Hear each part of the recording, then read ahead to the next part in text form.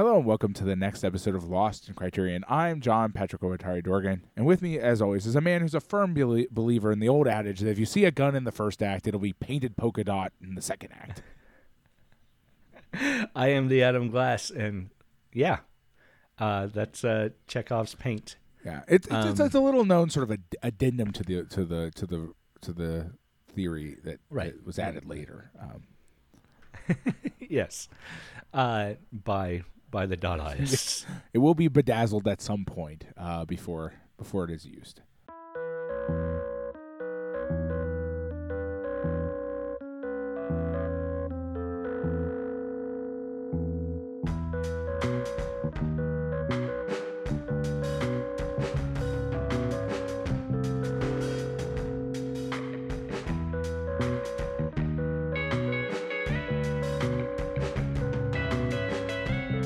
Pat, before we get into the movie this week, I do want to talk about our Patreon. It's patreon.com/LostInCriterion. Over there for $1 a month, you can help keep us going and get access to bonus content. And everybody loves bonus content, right? Yeah, I do. It's why I'm here, frankly. Pat does. Pat is only a part of the podcast because he gets that exclusive access to the bonus content before anyone else can hear Absolutely. This is totally true. 100%. Yeah, we do a non-Criterion film over there, and our supporters get to vote on what we're going to watch.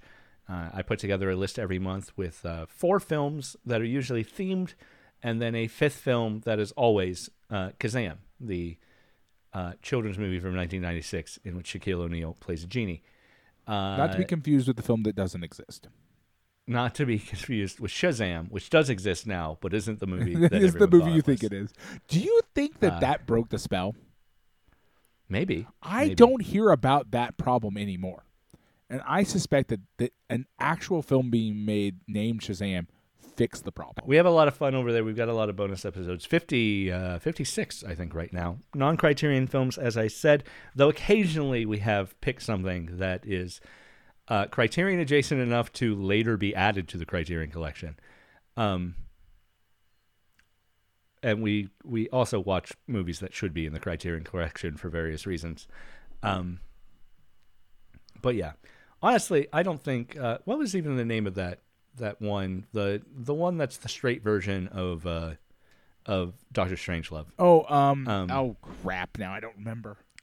I can't remember the name of it, but it was something.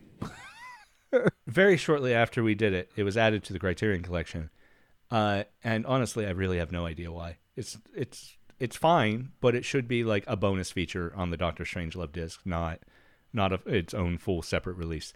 Though also, in recent months on the podcast, we've also had discussions about how we really hate it when the Criterion collection gives us a whole second movie unspined on the disc as well. So, I contain multitudes. Okay, don't question me. But yeah, we have a lot of fun over there. We watch a lot of interesting movies. Not that we don't watch interesting movies here, but it's a different way of approaching consumption of media, I guess. Here we've got this set list that we're working through systematically. Over there, there's a little more randomness introduced, and it's fun. I would have loved from the start, honestly, to have just done a set of movies that are voted on by the listeners, always. But you can't just start a podcast that does that. You have to have some sort of established relationship with people. So, you could start a podcast like that. It would just be very quiet and very sad and right, kind of lonely. Yes, very lonely. You would just keep begging people to please vote for this thing. Please vote. You don't exist, but please vote. So you would end up having to fake it for a while. You would end up faking it until you make it. I guess that works. And then I've created 500 Twitter accounts, and what am I going to do with that? I don't know. Probably promote NFTs or something. I don't know. Yeah, that what really do you would do have when been you have 500 fake Twitter accounts? I don't know. Scams. It would have been a much better money making venture in the long run if we had done it that way. That's rare. Anyway, we didn't do it that way. We did it this other way with Patreon. Like I said, $1 gets you the vote, gets you access to those bonus episodes, all the back catalog of bonus episodes too. A little above that, $5. We like to thank those folks on air, and we're so grateful for those people who can give us a little extra to help keep us going. Thank you, Stephen Goldmeyer, Eric Coronado, Chris Otto, and Andrew Jarrett, our current $5 supporters. Thank you very much. A bit above that, we do something pretty dang special. Pat makes a piece of art based on one of the movies we watched recently. I get that printed up on a postcard once a month and write a little personalized thank you note. Send that off. So if you love bespoke art, bespoke mail, and who doesn't? Those postcards, they do get sent out once a month, but you can go and see all the past ones, and they are for sale at redbubble.com. Search for Lost in Criterion on there. And you can buy them as postcards, as regular greeting cards, as pins occasionally, as magnets usually, or stickers. None as shower curtains yet. As of yet. But right. But we're waiting for the right piece shower of art, curtains, and that's on throw Pat. pillows, duvet covers maybe. I don't know. Yeah. Wow. So if you want to check out buying a duvet cover of like something I made, that would be amazing and also terrifying. You could just order one yourself, Pat. If I could, if it were offered product, I might. Just what it would probably be like. Was it Super Sad Dr. Man? Would probably be the one I would choose. That's the go-to. Perfect. Your wife would love that. It wouldn't be uncomfortable at all. Yeah. You can head over to that Redbubble store and check out all the past postcards and buy them if you like, or just get a feel for what you're committing to if you do support us on patreon.com/LostInCriterion. Let's be very clear here. You can cancel at any time. You can cancel at any time. Actually, I'm sorry. We only operate on 2-year contracts. And if you cancel, you're going to have to return the postcards. That's fair. That's fair. Maybe we should implement that. No, let's not do that. Because we want to keep our $10 and above supporters, and we're so grateful to have them. We're going to thank them on air. Thank you so much to Jason Westhaver, to Patrick Yako, Tracy McGrath, Nina Bojnak, and Adam Speakerman. So happy to have your support. So happy to have everyone's support. And so happy to have you listening. Thanks. Pat, this week we are talking about Dillinger is Dead, a 1969 Italian film that Wikipedia says it is a drama, but I'm going to say defies I would describe categorization. It as surrealism that is pretending to be realism. Yeah, I think that's fair. It is directed by Marco Ferreri, who had been a film producer through the 50s, late 50s, early 60s, and then moved into direction. Well, his first directing was 1958, so it's not. This is not his first film. Let's be very clear. This is not at all his first. And film. It wasn't even his first hit with regards to Italian cinema. Like the extra materials make it clear that he had an off and on again relationship with the Italian cinematic press and what had made movies that were like well regarded. Right. It is, however, the only one of his films in the Criterion I'm okay collection. with that. So, yeah. I don't know. I'd be interested to see other things he's done. But it's also kind of clear from everything we watched that, as bonus materials that this is a very singular piece of work. That his other work is not this. And this was a enough of a I don't know what word I would use to describe my feelings about this movie exactly if I were trying to put it into a single sort of adjective, but I don't know that I don't know that I need anything else from him per se. I suppose that's fair. He's an interesting guy. He's working at the same time as some of our favorite Italians. All of our favorite Italians. Well, I mean, arguably. Only because the neorealists did have pretty long careers. Yeah. But he's sort of the generation after them. But not, even that's kind of arguable, because obviously Fellini, is making movies at the same, and some of our favorite Fellini work is probably around this time too. And Fellini's, he got his start pretty early on. Also, some of our least favorite, like what is it? Antonioni. Right. Yeah, I mean, La Ventura. Yeah, it's really interesting because a lot of the bonus materials dig into Antonioni, and like, but I also feel the parallels so hard. This movie, if I were going to think of a sort of a match to Antonioni, I would. This is very much at the same ballpark, to me, at least personally. Yeah. Yeah, of course, even with all those guys, though, we're mostly talking about, early 60s with some of that work. Like, La Ventura came out in 1960. Yeah, I guess it did. I had forgotten how early that was. So there's explicit references made in the bonus materials to La Ventura, like in the sort of similarities that this has to that. Right. Whereas I suppose Pasolini's getting his start around this time. Some of his earlier works are just after this, from what we've seen so far. Salo is, of course, right. But yeah, if we 75. think about, but Mama Roma was 62. So that's Pasolini's working through the 60s. Right. I would say that the things that we most resonate with would still predate this. Yeah. I don't know. The more Pasolini we watch, the more we resonate with. This is true. Our Pasolini is a weirdly not fully fleshed out element of the Criterion Collection for some reason. Yeah. Whereas we have never watched an Antonioni film that we have resonated with. I can't imagine. Yet. I can't imagine why. So, I feel like there might have been La Eclisse. I don't remember that one. We may have. Kind of liked.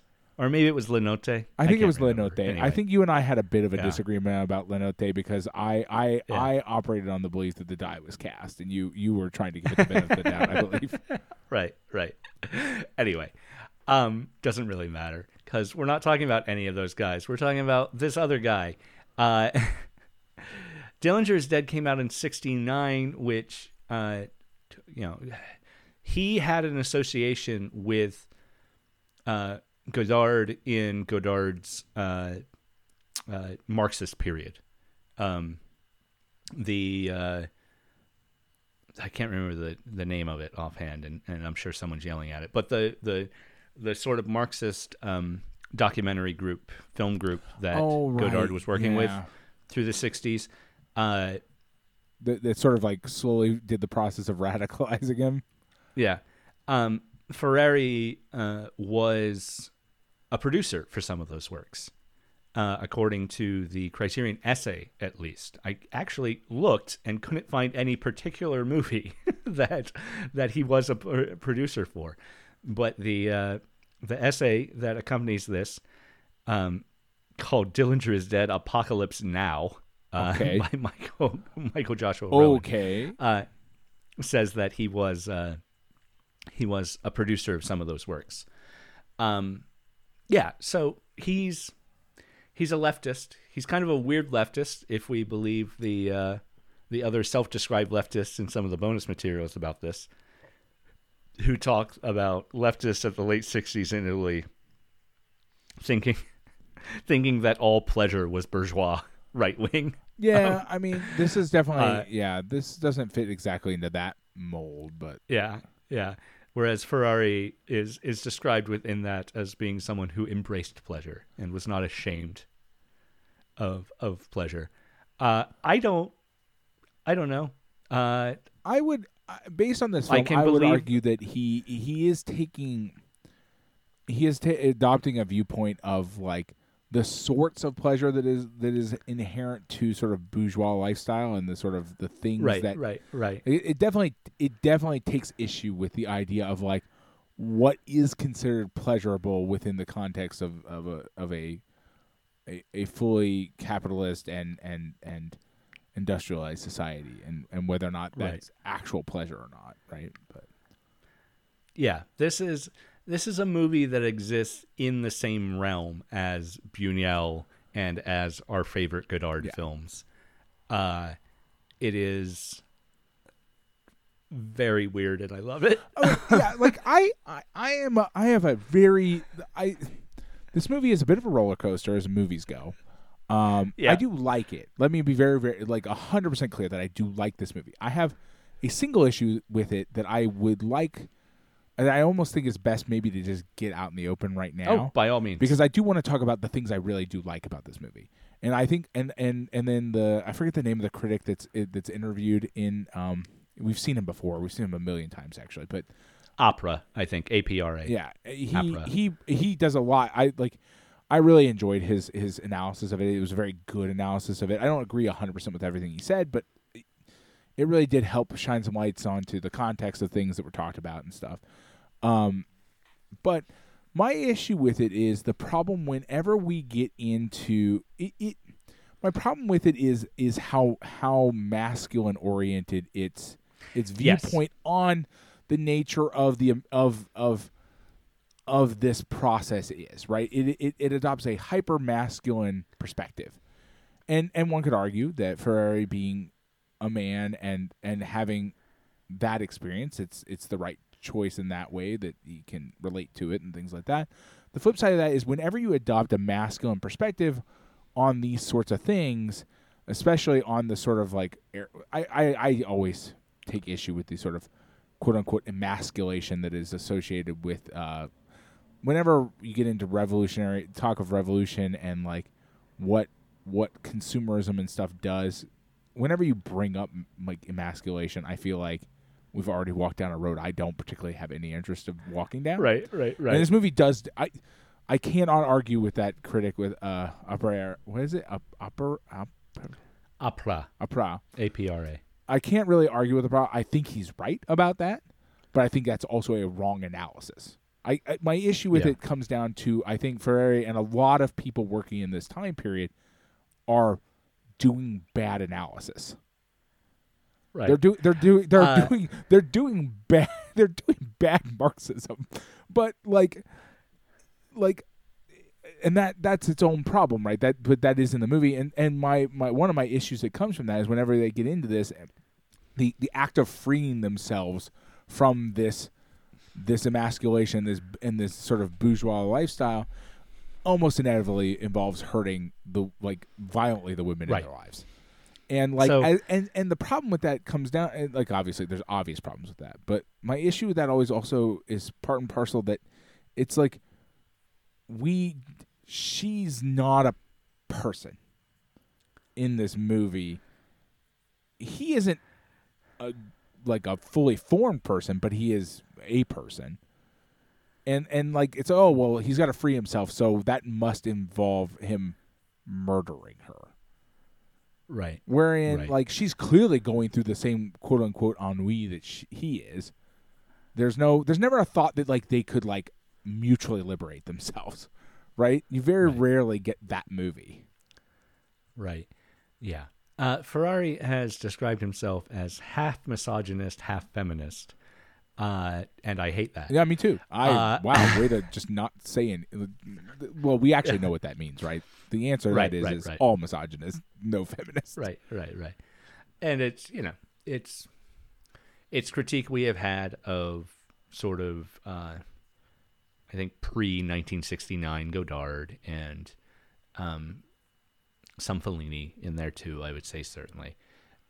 It's not universal. And I'll throw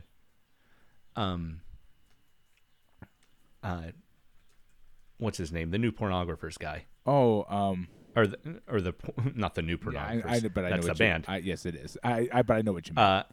But the Pornographers guy, Shohei Imamura. Yeah, there we go. Yeah. Well, I mean, he probably even more extremely than the other ones you just named is just the most overtly misogynistic person you could possibly imagine. So yeah, within that context, certainly. So the essay starts off with a quote from Ferrari: "The values that once existed no longer exist. The family, the bourgeoisie, I'm talking about values, morals, economic relationships. They no longer serve a purpose. My films are reactions translated into images, which almost seems like three unrelated thoughts, honestly. Yeah. But so it's it's talking about the breakdown of society, in a way that says this breakdown is needed because it is we've been in late stage capitalism for 75 years now, so that's great. It's talking about that alienation that he feels. But you're right to say that the particular path that it takes within this movie is a misogynistic one. And I feel like, honestly, especially in this time and place, that seems like a very common path that we've seen more than once. I've encountered in both film and other forms more than once. There seems to be it's sort of like in trying to let go of this relationship, this sort of capitalist relationship that has been built up and all this stuff. There's this idea that like there's this tendency towards what I would almost view as a fascist tendency, which is that sort of hyper fixation on masculinity that kind of comes hand in hand with a belief like, oh, our morals have degraded and also men aren't men anymore. I will say here more than almost any other director we've mentioned, with a possible exception of Buñuel, but Buñuel's got issues in this area too. I would say here that I really feel like our main character is a man in process, yes, but that Ferrari is also critiquing. I agree with that. That process at every point. I would argue that in the end, Ferrari is not telling you that this person is is like successful. Like, let's be very clear here. I think the storyline of Dillinger is Dead, as far as Ferrari's political viewpoint, is that this is a man who has recognized the problems, but followed the wrong impulses as to how to solve those problems. Right, and I would agree with that. Followed them in a way where he can justify himself as liberal, if not leftist. Right. And my issue is that yes, I agree that this is where things get very complicated, right? Like, Ferrari has, like many people, diagnosed him like his character doesn't diagnose. That's the issue, is that his character doesn't diagnose at all. His character just floats and then like tries to rebel and then just becomes. Well, I don't know. He sets out his intention to rebel in the first scene. Yeah, he does. He does. That's true. But like, it's very like half formed, and then it very much feels like this character is floating. He is barely existing for most of the movie, right? And then like and everything still feels like an impulse, including the sort of that ending to it where he kills his wife. Like that, he doesn't feel like a fully formed philosophical animal. You know what I mean? Like he is. Well, remember that's not exactly the ending, because the ending is we're going to talk about the ending. He runs away and jumps on a boat. We're going to talk about the ending and the fact that the ending is definitely a ship of the damned. Let's be very clear about this. Okay, he chose the wrong path. Like, his rebellion against the system is not the wrong path. But murdering his wife and then jumping on a boat to a mythical island that doesn't really exist as is definitely a ship of the damned. You chose poorly, very very much so. But what I mean is that what Pat, I do want to make sure you know Tahiti is a real place. No, but I agree again with a prayer that like very much Tahiti is a made up place in this movie. Tahiti represents a made up place, right? No, like that's absolutely true. The one thing I need to get a handle on that is almost unrelated but sort of essential to my thought process on some of this is the woman in the film that he watches in his room. At one point, there is a woman who is not his wife that he becomes fixated on. Ooh. Is it the same woman or not? I lack the visual intelligence to figure that out. I don't think it is meant to. Okay. They just looked enough. To me, they felt mostly like they were because similar enough that. the woman on the boat is significantly younger. I guess that's true. To the point where when we first see her on the boat, I thought she was 15. Yeah, she kind of reads almost as a teenager. Yeah, I guess that's true. She reads a little older by the end of that sequence, but right. Yeah, okay. Like that's just I mean, I feel like they sort of occupy the same space, right? And that's part of like where he goes wrong and all that stuff as well. But like, what I run into with as a problem is that while Ferrari seems to be critiquing his character here, Ferrari also very clearly got the wrong answer on the test. You know what I'm saying? Like, and you can read it in the movie somehow. Like it shines through. I knew that Ferrari got the wrong answer on the test before I watched any of the bonus materials, where it was confirmed for me that Ferrari got the wrong answer on the test. That assumption of like the idea that somehow like capitalism also is an inherently emasculating process as a part of the alienation is it feels like that's how you end up with bad horseshoe theory. Right. In that like, and you know what I mean? Like that supposition is so fucked up. We've taken issue with this in French particularly, but Italian film as well, of this era, any movie that gets described as a battle of the sexes or something like that, a relationship between men and women, and tries to make some sort of writ large, pronouncements about that, but it's always from a male point of view. Right, and this is sort of doing that same thing, but with like capitalism, and it's weird, and it is. If we set aside that as a problem, the movie is a really fascinating thing to watch and quite good. It's just like it feels like it's a movie from 1969 is what it feels like. Right. Like it feels so 100%. intensely like a movie from 1969 that you could like borderline feel it emanating like off the. You feel like I feel like I could walk over to my screen and wipe 69 off of my screen. Like it, and that paint and that colors it's really really intensely. To the point where like it didn't ruin my enjoyment of the film at all. I agree, but it's like I just know that the analysis has gone bad. That we've gone through the process and come to the wrong result, and like for a minute there, because he kept pantomiming killing himself, I kind of thought we might escape him deciding to murder his wife. Right. That was a fool's dream. I dreamed it. I was wrong. I should have gone with my first impulse, with he's definitely going to kill his wife, which is what I assumed nearly the moment we found the gun. And then I hoped. The improbable hope. You were wrong. Yeah. Well, at least he didn't kill the maid. Yeah, but the maid doesn't represent any sort of trap, right? Like as far as the sort of emasculation process that they've dreamed up is involved, she's not a trap. His wife is, right? And that's the problem, right? That comes down to the problem is that like to escape this emasculation, he has to. His wife is somehow a part of the capitalist system rather than also somebody who's also oppressed by the system. Like it's really. It requires the director to fundamentally dehumanize the other person in the movie, right? Because she's not part of the oppressed; she's part of the trap. Well, I think, the wife and the maid are both dehumanized in that same way. They are. But the maid is dehumanized in a different way. I mean, she's dehumanized as well. Yeah, yes. Yeah. Like I'm not saying she's not dehumanized. She's just not dehumanized in the way the wife is. There's a difference there.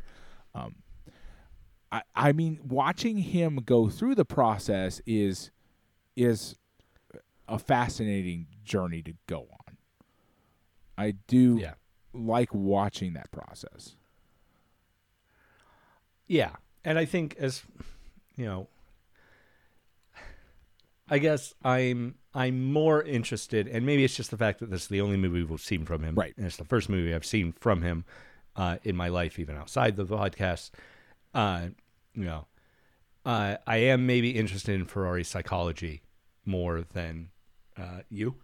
I'm not disinterested in his psychology. It just feels like it more or less feels like we've met these kinds of directors before, and I don't want to like Yeah. necessarily write them off because again, interesting things happen in this movie.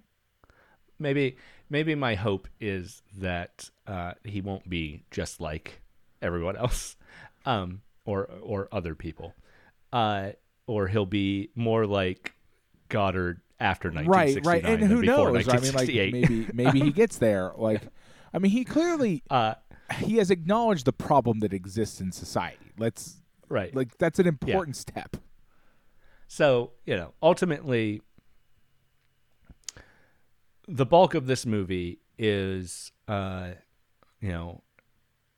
main character, who's not named on screen anyway, doing very domestic work. He's making himself dinner because the dinner his wife made him was unacceptable to him by the time he got to it. It was just cold. You know? I mean, So he decided to make himself dinner. But that is dichotomized against he has randomly found this gun, and not just any gun, but a gun implied to be John Dillinger's gun in a time when Dillinger, I think, is especially an ultimate man's man. yeah, I mean, in the pop movie is culture. filled with images of men's. Yeah. Yeah, the movie's full of. We've got fucking whatever those matadors and Yeah. the movie. Well, I mean, as soon as he finds the gun, we get 2 minutes of newsreel footage of John Dillinger. of Dillinger. So- Yeah, no, what's really, I mean, like, the movie has its central thesis in the first 3 minutes of the movie. Like, it's just laid out. It's just that sort of that synopsis of the work of I guess what his name is, Marcus or something, that one-dimensional man essay. yeah. It is that is the thesis of the movie. Again, even that, I think that writing doesn't appear to draw masculine conclusions about this process that this does. But like the thesis is in that little thing that the guy reads at the beginning, and that contains all of that information, right? The idea that like all ideas have to be sort of imported into the internal sphere. Nobody's experiencing them, they're just importing them, and he does that via film, right? Like his masculinity is experienced via film rather than like through actual personal experience and things like that, right? But the gun is like a sudden actual tool for quote unquote real masculinity, right? Yeah. Of course. It's not a subtle metaphor. I'm surprised he doesn't shoot more people, I guess. I mean, yeah, honestly speaking, yeah. I mean, getting on the ship of the damned is probably actually the better ending. I was just surprised he didn't kill himself. Yeah. You know what I mean? Like, I do think the ending of the movie is a good counterpoint to the rest of the movie in terms of like, it is maybe the thing that it operates as a sort of saving grace for Ferrari as far as his analysis is concerned, because he does make all the wrong, like, these decisions and then get on the ship of the damned. But Right. so that may work as a saving grace for the film. I don't know. It just, but yeah, the movie is still about what it's about, right? Like, and yeah, it's interesting that he repairs the gun by basically cooking it. I think that is a fascinating thing. Right. And then those Using- sort of processes he goes through with the gun of like essentially feminizing it and then still using it for the only purpose to which it can be put. Right. Yes. Yeah. Right. I think there's a lot of interesting ideas here. And I think generally they coalesce into something I'm on board with. But you're right to say that there are reasons to be reticent to fully embracing it. And, I think the essay gets into this. I don't want to completely crib from them. But balancing that this is a pretty misogynistic film against the fact that part of his liberation is through cooking, Right. a traditionally feminine activity. Right, but I don't know if the cooking is actually liberative or it is still a part of the sort of him still being emasculated by the system. That's interesting. Yeah. I don't know that I read the cooking as part of liberation. I really think he basically, his process with a gun is a process that we see where he first tries to feminize it and then he uses it to liberate himself, quote unquote. Right. Again, very heavy air quotes on the idea that murdering his wife is liberation. Okay, I'll just be very clear here, but that is what the movie is saying. Let's be very clear here.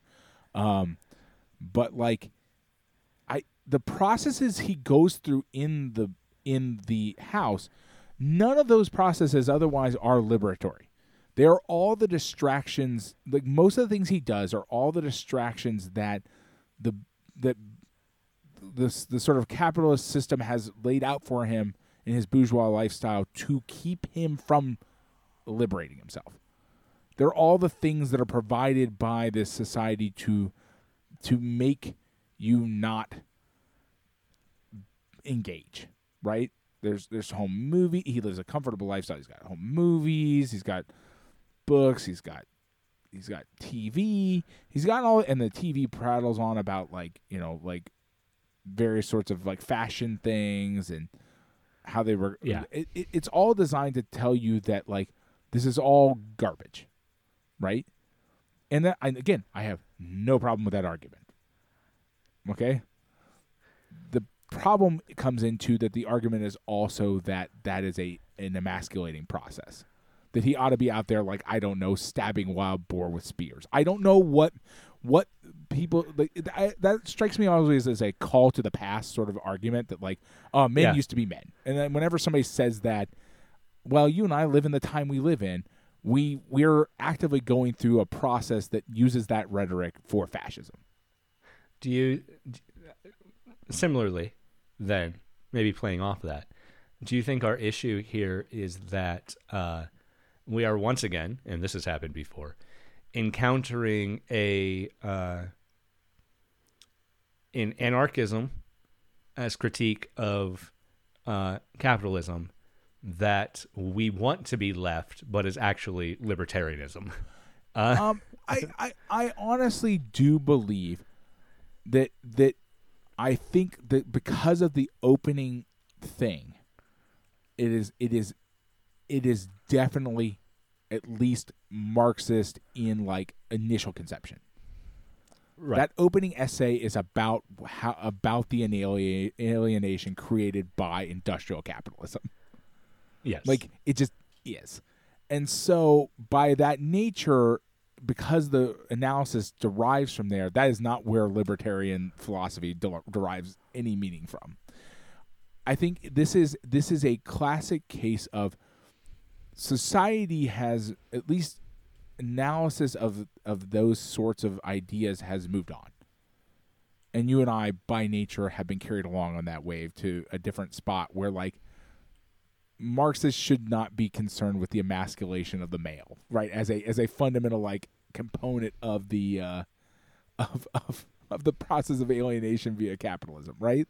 That's not a thing we talk about because we know it centers the male in this process as primary, and that makes it the central figure of the capitalist process, right? That that's the person who's being affected by this. Everybody else is an onlooker, is an adjunct to that process, right? And it concerns itself with a thing that I find I'm reticent to engage with at all, which is the idea of quote unquote masculinity. I frankly, sir, do not buy it. I'm not having it. So a lot of the background media, the stuff playing on the television, or what he sees the maid doing when he first walks into her room, is also engaging with a female-oriented media. Right. Are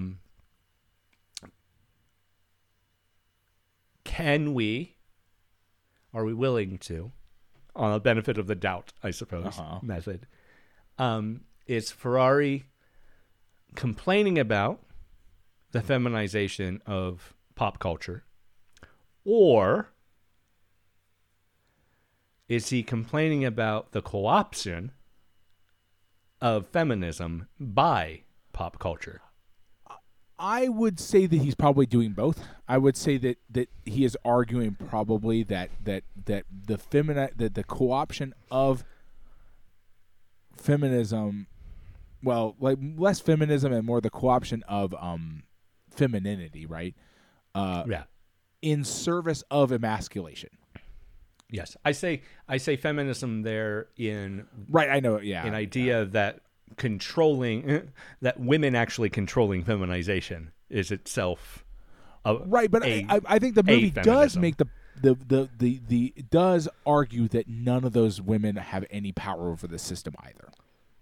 Yeah, like to be very clear, and that to a certain extent is what makes sort of that part of the film where the part I don't like, the specific part of the film that I find very distasteful is upsetting, is that like his wife has no power in this system either. Right. She is who she is because of the same system, right? Like the women we meet in this movie are victims of this system too, right? Like their femininity has been co-opted for the purposes that right. His wife's entire life that we see is in bed. It's in bed, and it revolves. They call her pill popping. We only get a very mild amount of evidence of that, but right. Sure. Well, we will assume that it is it is taken as writ that like that taking sleeping pills combined with it being 1969 and her suffering from an incredible high amount of ennui means that she's pill popping. Like I can agree with that because that seems to be a sort of a film language thing in 1960s. Suburban housewife ennui. Right, exactly. Is, it's pill. Yeah. It's always pill popping in movies, right? But like or alcohol. But yeah, yes. It's one of the two. Yeah, I mean, but either way, I mean, we see that like the maid is a victim of this system too, right? Like she's obsessed with this idol that like really doesn't do anything for her life or make anything better. It's just a way to get her to spend money and like I would say that the most interesting women in the movie are the young women on TV who are kind of going through a process of deciding how much of that they want to or don't want to engage with. It is a fascinating look. It is probably one of the things I found one of the things I found very fascinating about the movie is that it just spends a little bit of time engaging with the idea that like these young women don't know how much of this fucked up system they actually want to be a part of. Yeah. But it is also the first instance, mild, at least at first, of him lusting after an image. Right. Which is if the maid is meant to be critique, certainly his lust after that image absolutely is also the same critique. Yeah, absolutely. And I would say that, like, to a certain extent, that is Ferrari a little bit engaging with the idea that, like, he can't even register the actual conversation they're having. He can only register, hey, look at that pretty face on the screen. Right. Which tells us that, like, he's not really, at that point, that's early, but he doesn't really actually grow. He just eventually can't handle the system. Like, you know what I mean? Like, he's rebellion without growth, if that makes sense. Right. Like, and he's listening to a bunch of pop music that vaguely talks about freedom. Right. But it's still pop music that is part of that capitalistic system. Right. Yeah. And obviously,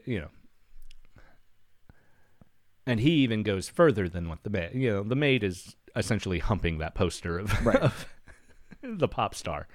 But it is no less sexualized than what he Right, and attempts in to that do sense, with the home movies. him and the right? maid are meant to be a kind of parallel, right? They in that Right. in that capacity, they are both given.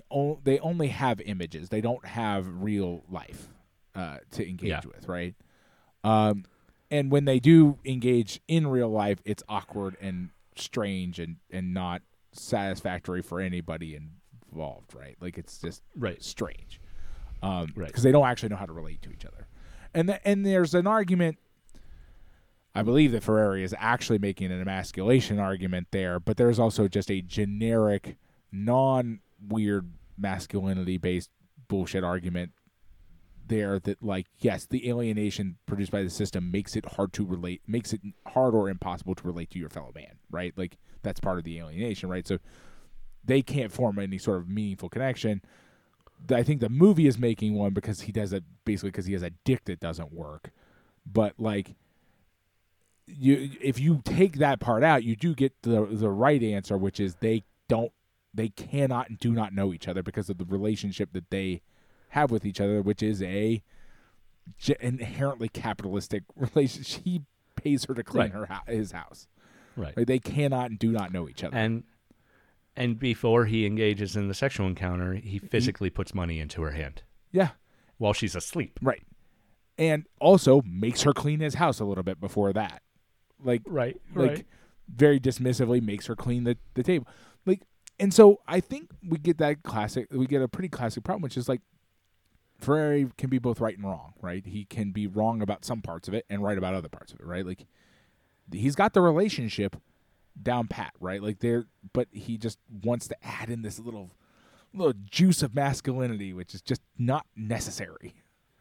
Like, the relationship, the problems with the relationship has nothing to do with his dick and everything to do with the fact that they have this fucked up, like, hierarchical relationship that is not good.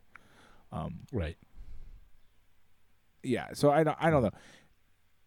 There's a lot of there's a lot of that kind of, for me, there's a lot of that in this movie where, like, there's parts where it's really hitting really hard on the actual inherent problems with this system, and then parts where it's like, well, but I also really need you to know that this snake is a dick. I need you to understand that the only way he can relate sexually to his wife is through, like, a toy because he is a baby man. Right. And I could even get behind. You know. I can even get behind the idea of the idea that the capitalist system has to sort of make us behave like children. That you have to have diversion after diversion after diversion to keep you occupied, and that is a childish sort of way to live. But again, no dick's necessary. Is it an argument that the system is so insidious that this is the only way he, particularly, not broadly speaking, but some men, as articulated through our main character, this is the only way that rebellion can happen, is through regression. Right, but there's a valid argument to be again, discussed about whether or not whether the regression is rebellion or the system's actual purpose. And I would argue that the system's actual purpose is to regress you enough that you are not taking things in a mature way that allows you to consider their real meaning, right? It needs you to act like a child the way a child acts, which is like, hey, like, I'm having fun here. Like, I don't need to know why it exists or why any of it works this way or any of that, because all it matters is I'm having, air quotes, fun, right? He just jumps from diversion to diversion to diversion like a child. Like, he runs around, and that's frankly not even giving children enough credit, because even all the children I know in my life are not that flighty. Yeah. And so, like, it's almost more like a baby than it is even like a child. But I don't think that argument is wrong. It's just, there's this extra added bit of, but what about penises that seems to be charged in there that I don't like. Otherwise, I agree with the arguments being made, right? About, like, he's, like, watching TV and he's watching these movies and he's engaging with the world, but he doesn't engage with the world. He just engages with, like, fucking shadows on the cave wall and that sort of stuff, right? And so Right. it's yeah, I'm really of very strongly of two minds about that. The films that he watched, one very, very clearly are distorted Yes. memories, distorted images. You know, he's portraying, he's projecting them in a distorted manner, and then there are distortions within Right. the film as well, like when they're in the Hall of Mirrors. So they are. There's that regression aspect that he is chasing a false memory, but he is also watching films of a time of happiness, Right. A vacation, right? A time outside of, well, our vacations to the beach outside of the capitalist system. They're not. I mean, like he is chasing a memory of an actual experience rather than a sort of simulated experience inside of his cage.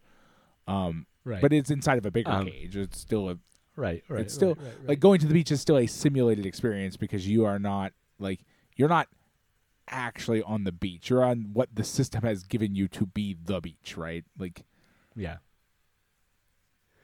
I don't like that he kills his wife as his escape. That is weird. I want to be clear on that we are in agreement there.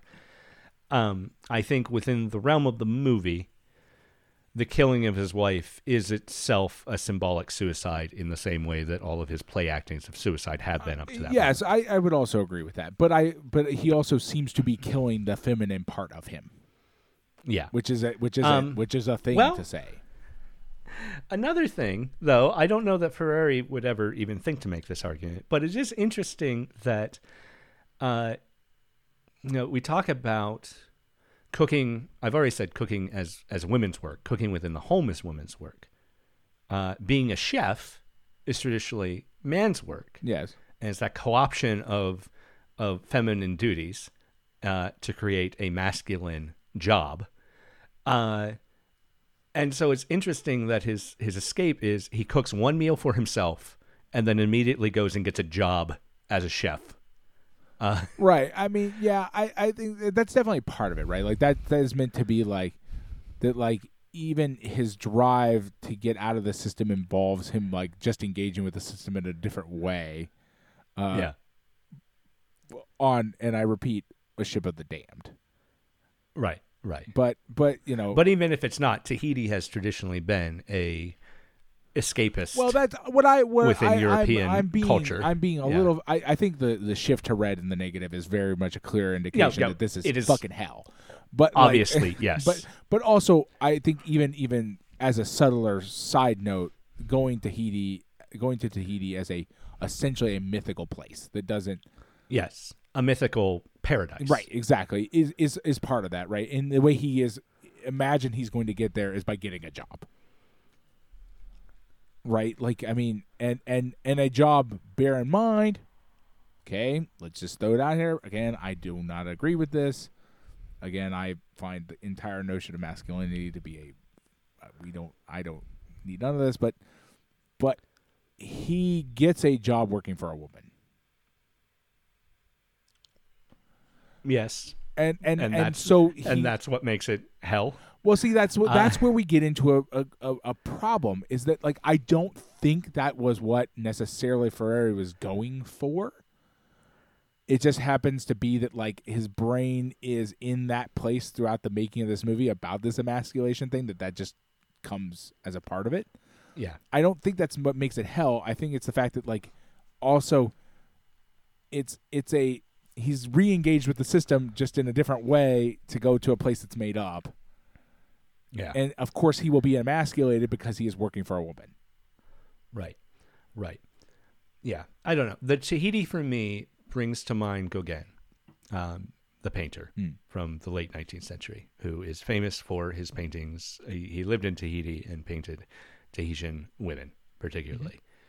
And I think something the movie is less overt about, and maybe to the point where it's not trying to critique this aspect.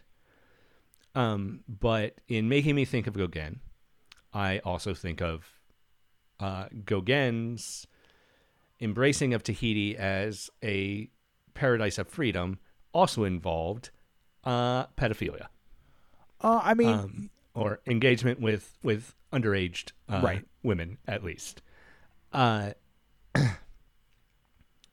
we get hints of that in the first television show yes. of him Well, yeah, for sure. lusting Absolutely. after teenage girls. I mean, we're and unlike a lot of other situations, we actually know how old they are, and they are absolutely like, Right. Or they name how old they are. Yeah, right? they are like 12 years old. They are even like preteens. It's Yeah. yeah. So, there is this aspect of, and I think this is something I think Ferrari would critique, but the aspect of bourgeois ideas of freedom, Right. of bucking the system, are often encased within a sexual liberation that is an exploitative sexual liberation, whether it be pedophilia or seducing your maid. Yeah, no, yes, I agree. I think yes.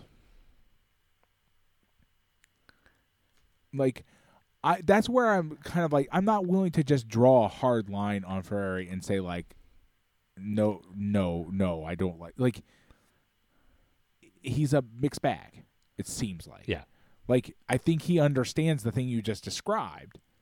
And that's part of this being a ship of the damned in some ways, right? And like there's a reason why he shows him lusting after a 12-year-old girl on TV, right? Yeah. Like there's reasons why, and the maid is meant to be immature. I don't know how old the maid is, but the maid acts immature, right? So these are all aspects. I just think that like we also are combining it with a belief that maybe, again, we get into really murky territory where it's like, well, definitely Ferrari has noted that and made that part of the work. It's just, I mean, and even as you mentioned, the woman on the boat seems very young. Yes. Like and that is part of his march towards his liberation turning out to be damnation, right? Like it's all part of that, right? It's just that like I don't know how that relates to the whole very clear like arguments about masculinity that also predominate in this. I guess both things can just exist, right? They can just both exist at the same time. That he can be wrong about X and right about Y, right? Yeah. Because that's a very valid critique that he very clearly seems to be making. This guy's idea of liberation turns out to be a very bourgeoisie idea of liberation rather than maybe the right answer. Doesn't necessarily counteract the idea that also Ferrari believes that like capitalism emasculates men. Right. Like they're not inherently contradictory. They can both be true, and I think they both are true. And of course, if we look at other men of his time, real life men of his time, other directors we've already mentioned, plenty of people who had positioned themselves as leftists also pursue those same abusive sexual absolutely. And I'm as not part accusing of their liberation. I do not want to accuse Ferrari of actually engaging in that behavior or anything like that. Yeah. In fact, it does seem to be a critique he is putting into the movie. Yeah, I think he is actually critiquing that and behavior. so but like, but he also carries around an idea, very clearly carries around an idea that was also dominant at the time about who the central character of capital, like the capital exploitation is. And it's a problem, but it doesn't mean that he's like bad, right? It just means that he's not 100% right. You know what I mean? Right. Like you could just be not 100% correct, and make a movie that is not 100% right? Like you could just make a movie that's 90% right, and has a lot of very valid critiques about this system. Right. And so, like, I would give him like an A-, Yeah. like B+. If you had held a polka dot gun to my head and told me to grade him on this. The other thing that I think is interesting, a thing that I wanted to talk about that is only tangentially related to this movie, is the idea of ennui as a critique of capitalism. It's really fascinating to me because my question for you is, does ennui still exist? Oh man. Given the state of late stage capitalism that we are in now, I'm not asking when he existed. Very clearly in the 1960s, early 70s, ennui fucking existed because there were a lot of bougie people going through a lot of shit. I understand the question. Okay, I just wanted to be clear. For people like you and I, no. Okay.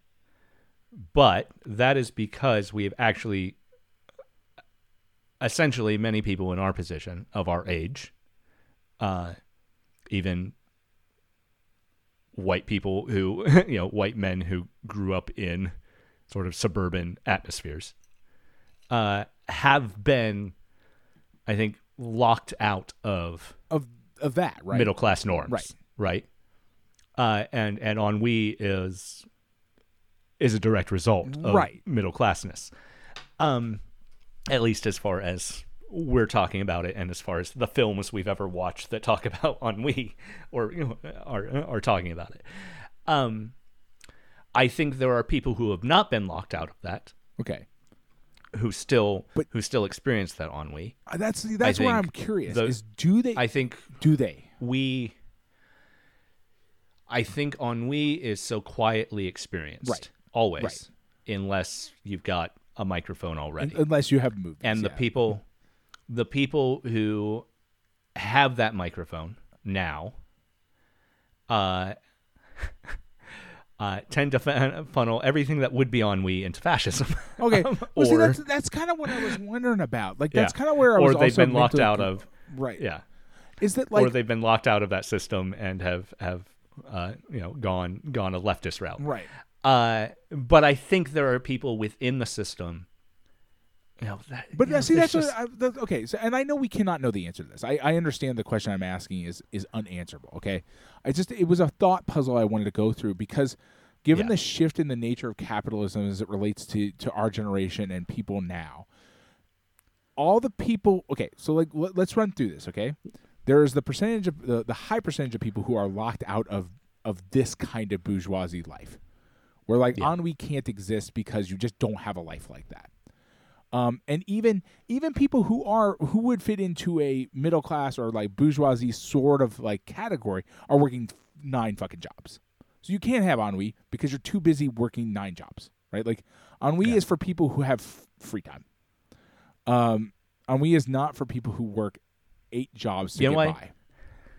Okay, so obviously there's a generational thing here too. Right. I think there are older people, particularly in the U.S. context, but perhaps around the world, who experience ennui as a desire for a, let's say, we'll use their terminology, a time when things were less divided. Yeah. Okay. And so what I'm wondering is that still ennui or not? That's what I'm. I don't know that that's not ennui. I will say the other place where ennui has morphed in younger generations, they've just become YouTube stars. Right. Yeah. But that's the thing, though, right? Is that I agree with you. My thing that I'm kind of going through here with this is that have we eliminated almost entirely the group of people who would have ennui and turned it into different things such that ennui as a concept essentially doesn't exist? Because if you're a YouTube star, now you're in the grind culture, in the hustle culture, right? You're either have made it and you're not having ennui because you have even your YouTubers are working fucking 9-hour days, right? There's the ones who are have tons of family money who become YouTube stars because they could just throw gobs of money at it, right? And then there are the ones that seem to be working 12, 14-hour days to make this happen. So all across the board, everything we've talked about, I think so far, is that ennui is an alienation because of a lack of community. Right. But specifically combined with time for idlery, where you actually have time to just be with the fact that you have no community. Right. Whereas now, that idleness, we have connection without community, certainly, but we have such constant connection Right. that I don't want to turn this into a critique of that constant connection. I think that constant connection can lead to very good things. Right. But it may be so constant that a traditional ennui can no longer exist. And so my argument would be, I think the closest thing we have to ennui. I hate that I said that. I'm sorry. But I think it is correct. I don't think that traditional ennui, the ennui of 1960s, just doesn't exist anymore. Right. But I would argue that probably the closest, as we're going through this, I did not think of this earlier. The closest we have to ennui now is doom scrolling. That might be right. I believe that I do actually probably experience something that is analogous to to ennui, and it is the fact that from about the hour of 8 o'clock to 9 o'clock, I have enough free time to sit on my phone and like fucking just wallow in the nightmare. Yeah. And the difference that defines that is the fact that like people who were going through ennui in 1969, early 70s, all of these film guys, these things that these films are made about. Well, they didn't have that, but also they were nebulously unhappy, whereas we're actually presented with things that are happening in the world to be unhappy about. Right. Ennui has always been self-cared for. Right. And I use that self-care in the way it's used today. Through ennui has been counteracted or attempted to be counteracted personally through conspicuous consumption. Right. And I think there is a valid argument to be made that doom scrolling is the conspicuous consumption of information. I would agree. I just don't know if I suppose you get into a kind of a divide between sort of the practical manifestation of like the way ennui like is corrected versus the sort of like what we see ennui as, right? Because like ennui is an internal emotion, right? That is we see manifested in film and art and stuff as this sort of listlessness, this sort of these behaviors, right? Because we can't see internally, we can only see the physical affectations that result from it, right? And I suppose a lot of those physical affectations still exist.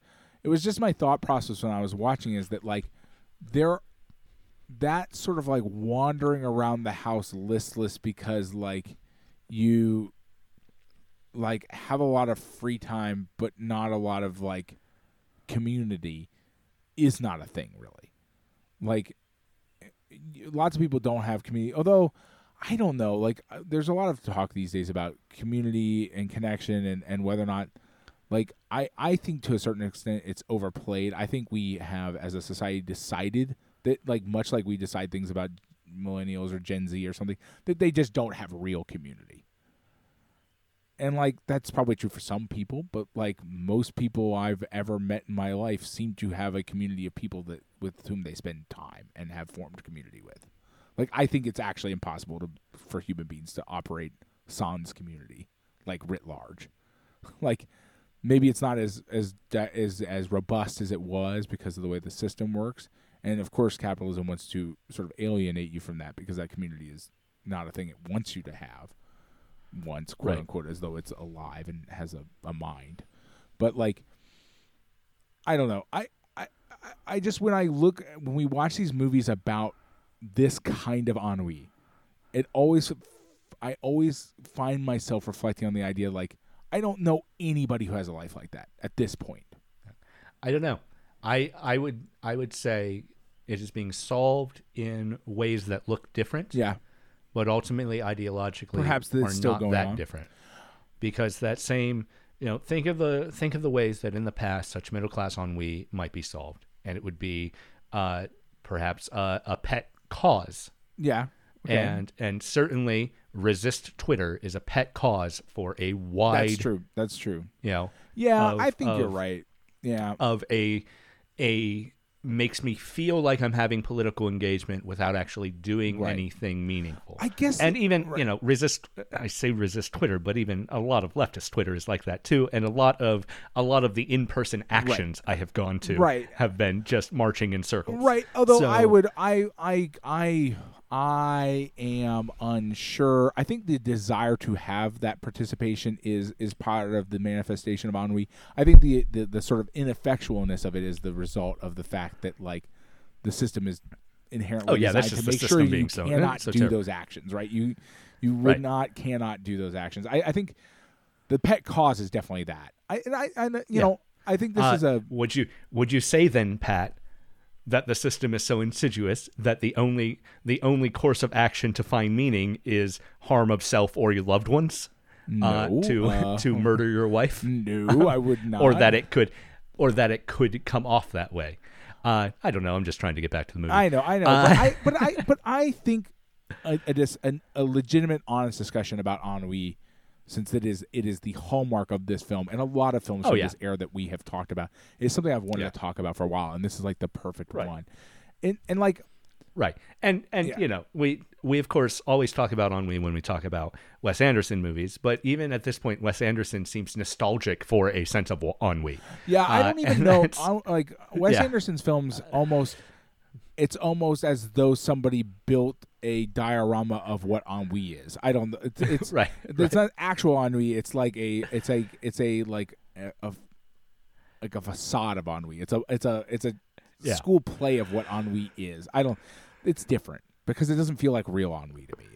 It Yeah. these feel like real ennui. Like when you watch these movies from the 60s and 70s that have this, I call to mind the one about the swimming guy. I can't remember. The Is it called Swimmer, which wasn't part of the Criterion Collection, Right. but it is The is it Swimmer, not and we part of watched the it for a Criterion? bonus episode. I thought that we was watched part it for a of- bonus okay. episode. Well, it definitely Yeah. it feels very similar to But this, yes. right? It Yes. reminds me of these Absolutely. movies. You could make a box set called like maybe I should kill myself and just make it the box set. I don't know. It's just these hyper ennui films that we've seen. It's not the only ones, for sure. Yeah. But like I don't know. It's a thing I run through in my mind when we're watching it because like to a certain extent this kind of ennui feels alien now. And so I find myself wondering, is it because ennui as they understood it isn't possible now? Is it manifested differently? I think it's just impossible for you. Maybe. But I also think about the fact that like none of the people that we see as these sort of very, very bougie ennui havers was working 8 jobs. Right. You know what I mean? None of them were working at least 3 extra jobs to like keep things afloat. And to a certain extent, I feel like that sort of grind removes some of the time one has available to like engage in this sort of very like calm ennui, and it's more it's more intense and nightmarish now. Maybe I don't know. Right. Right. And even Like yeah. this guy has insomnia, but also a lot of time. Like my nights are not what appears to be 12 hours long. I don't know. Well, of course not, because what you do after your wife goes to bed is this. well, You record for this twice a week. podcast What I mean is that like we once a week. But yes. Well, I do another thing on. I don't I record see. anything else. Oh, okay. I have Yes. 2 nights a week where I have decided to ruin my life and not sleep. I see. I see. Like I don't know. I mean, like But you haven't decided to murder your wife in her sleep as part of this process. no, so. no. That's Let's good. be very, very clear here. I feel like I have to hedge my bets just in case, like I don't know, like somebody breaks into my house and now it's like, and now this is all used as evidence against you, Pat. Like you're, Oh no. All right. you ennuied your wife to death. I'm going to hope. Let's hope that doesn't I happen. have nightmares, okay? I think most people who are married and have a family have nightmares about their family being hurt. It is normal. Understandable. Yes. But yeah, no. In the end, I guess in the end, it doesn't. Not ennui doesn't exist. It just feels like we've had to have it compressed.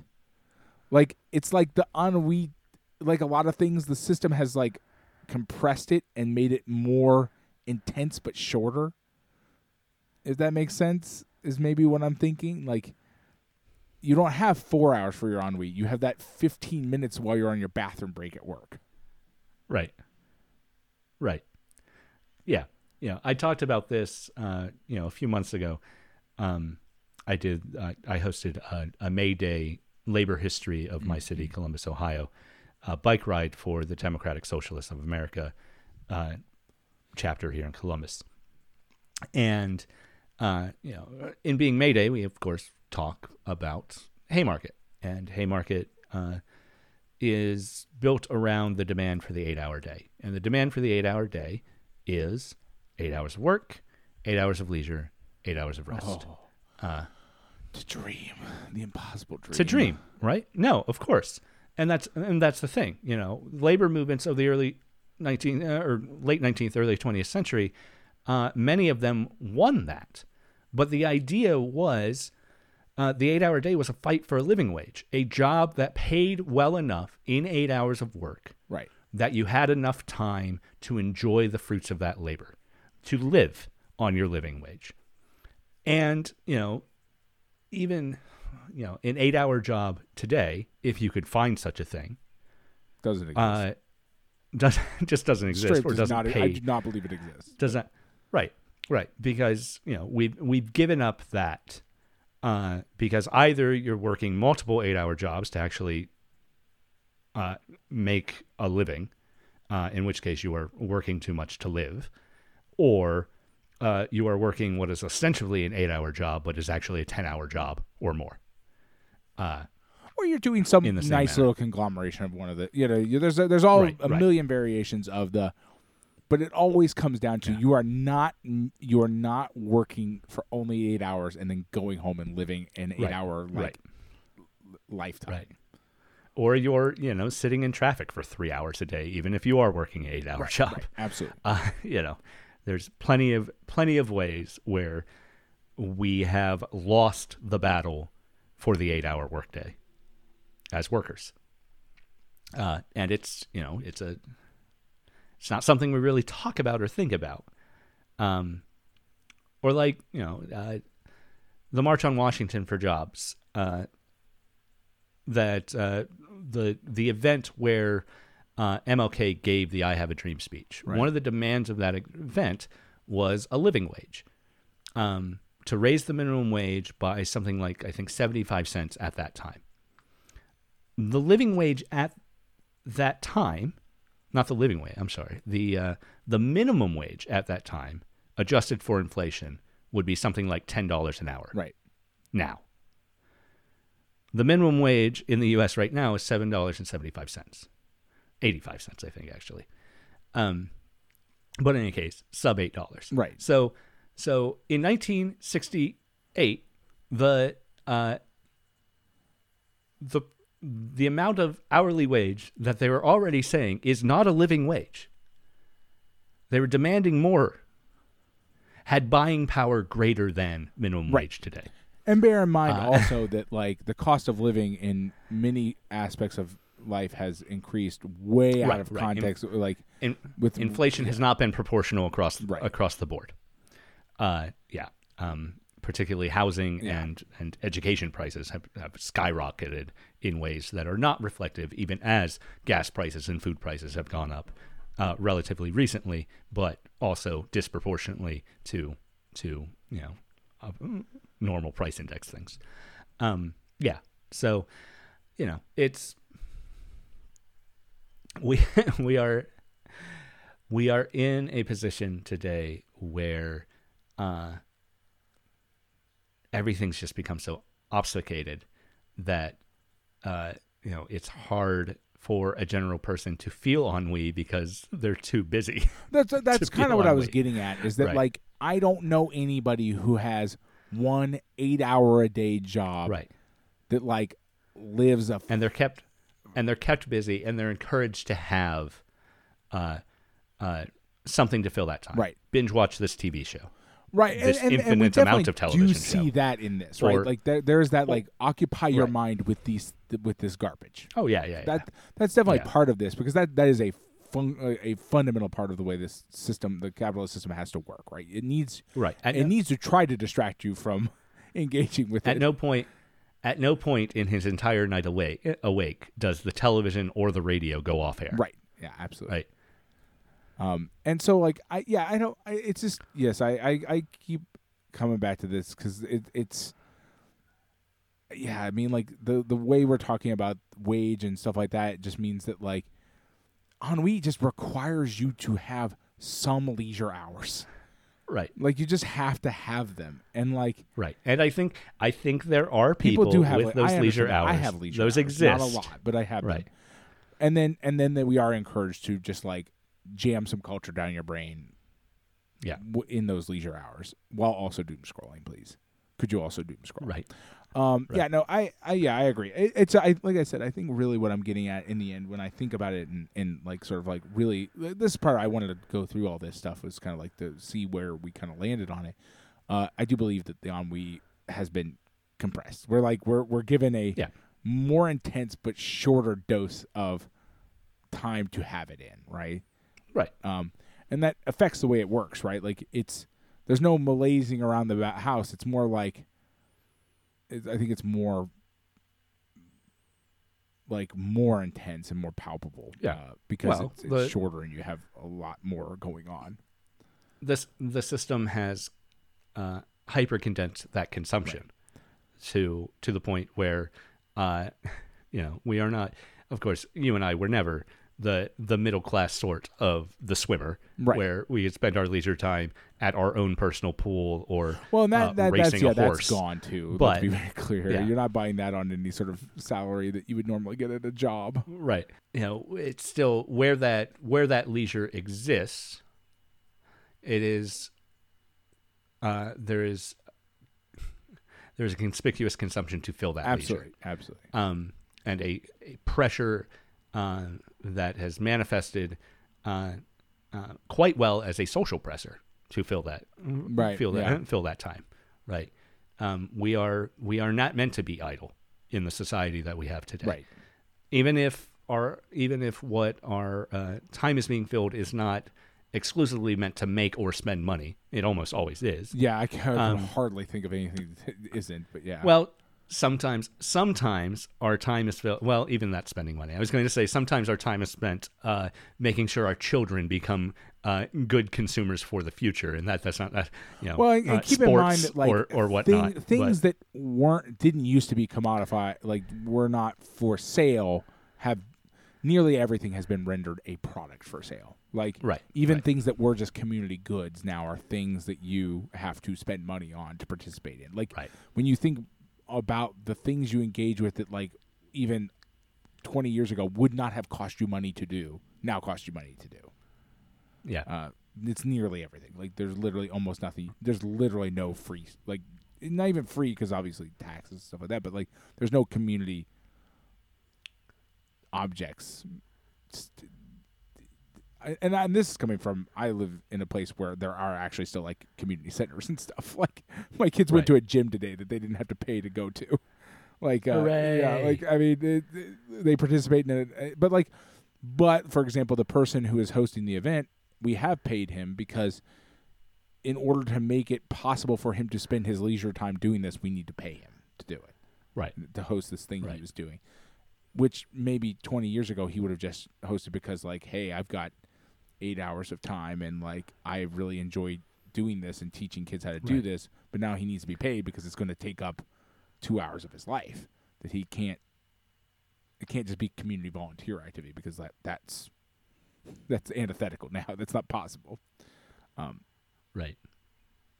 Yeah. So which we can. I mean, like I'm satisfied with our discussion of ennui. I also bear in mind that while we're talking this, I keep thinking about the commercials I see for DoorDash that make me want to, I don't know, do something horrible. They just make me so uncomfortable. They're like all like they imply that people do DoorDash because they like doing it and they really want to do it. Yeah. They're the most fucked up commercials I have ever seen in my entire life. And that's saying something. The thing that they claim in there makes me want to punch TV screens. They're just it's so upsetting every time I see one of them. It's like you do this because you love this, like you love doing it, man. Like, and you can get some extra spending money. It's like no, please stop doing this. I mean, particularly now when you're not making enough money to cover gas. No. Right. Well, and also like you're not making nobody's that spare money is the money that you should have gotten from your regular job that you wouldn't like. Right. You don't need to have an extra job to have spending money to like. Yeah. Well, the You shouldn't. immiseration of the that's built into the system is hitting an inflection point where like literally you're going to immiserate people beyond. Yeah, like it's Right. We're at an interesting point in time, Adam, wherein the systems need to immiserate the people who make it work has hit a critical point where it's literally not sustainable. So I don't know what happens now. Well, unfortunately, But that's not the topic of today's discussion. yeah. All I can say is, Boat of the Damned. It is actually my favorite thing that happens in the movie. If I'm being honest, To think you are serendipitously going to go to Tahiti, but actually, I don't know. Is the implication that she's a vampire? Maybe that's why she looks so okay, young. well, that's a fascinating implication.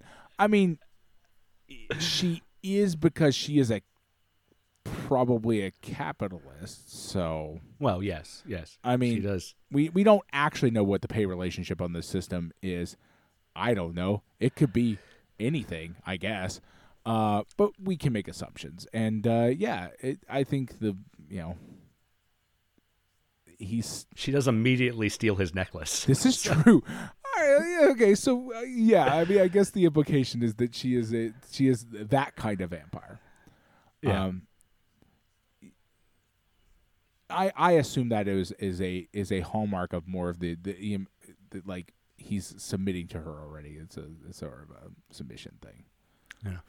I think while that'll be the image that sticks with you, and it will stick with me, I think the main image that will stick with me from this movie is him just spending minute after minute, almost but not quite, stabbing his eye with a screwdriver while he cleans out the revolver chamber. This is true. I had dreams and hopes about that scene. Yeah. Yeah. I mean, actually, honestly speaking, the thing that's I do think the final scene is very impactful. I think it does a lot in a very short amount of time to tell you like where Ferrari actually comes down on certain issues and stuff. I think that, and like honestly, my favorite thing is just the scientist at the beginning just reading him a book, basically that he's acting like his notes on gas mask building, like I prepared these notes about the gas mask we're working on, and it's just a small but it's it's a treatise on alienation. First off, is what he's actually reading. Right. But then our main character interjecting to say, "I don't want to design these anymore." Yeah. It's just going on. There's good. a fascinating amount of sort of like alienation and disconnection even between those two in the beginning, which I think is really helpful and interesting. Yes, but the I don't know. There's a lot of good scenes in the movie. The idea of the introduction is that, I suppose consumerism itself is a mask we wear in order to survive the dehumanizing effects of the industry, and commerce and capitalism around us. But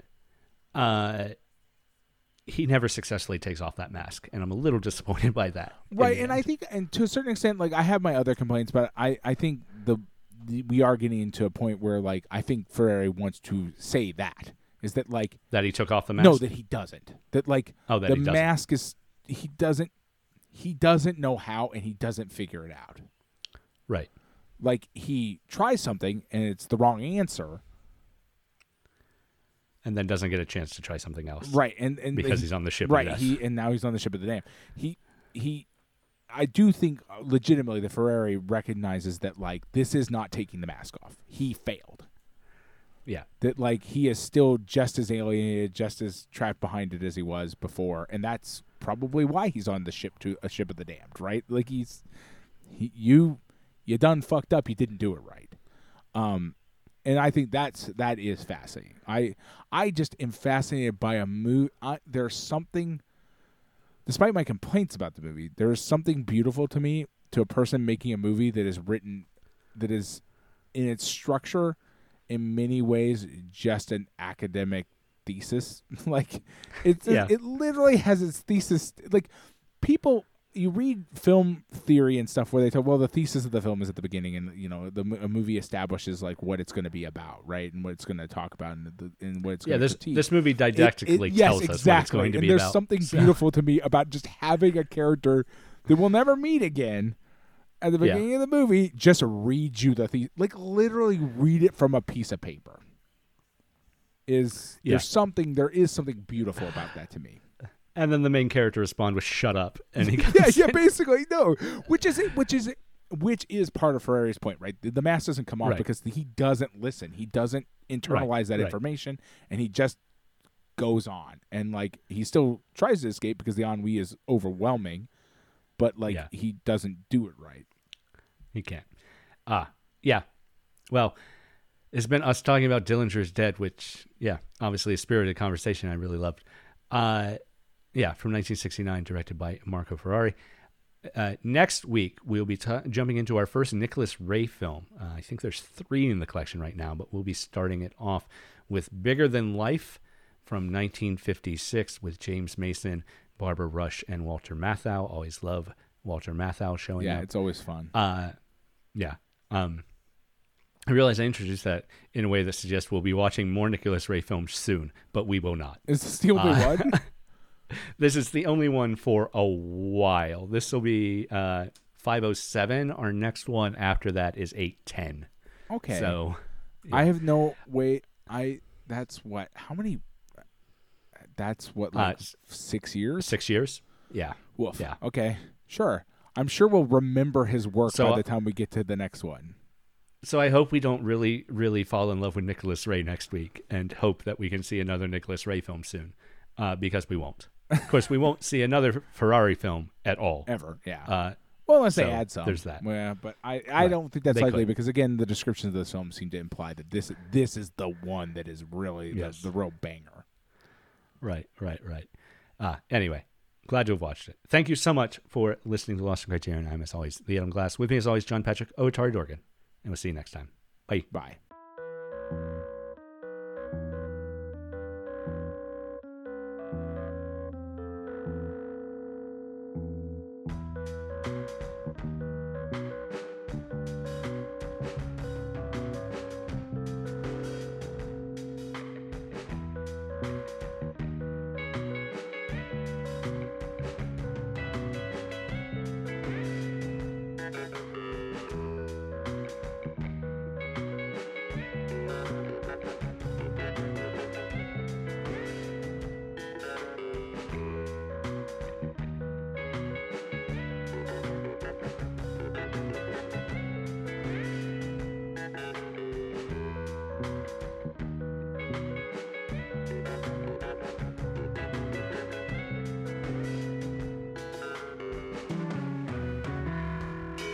This has been Lost in Criterion, hosted by me, Adam Glass. Find me on Twitter at @TheAdamGlass. My co-host is John Patrick Owatari Dorgan. You can find him on Twitter at @JPatrickDorgan. Big thanks to Jonathan Hape for our theme song. Check him out at jonathanhape.bandcamp.com or hear more from him on any streaming service. Also, thanks to all our Patreon supporters, iTunes reviewers, and Redbubble customers. And hey, thank you for listening.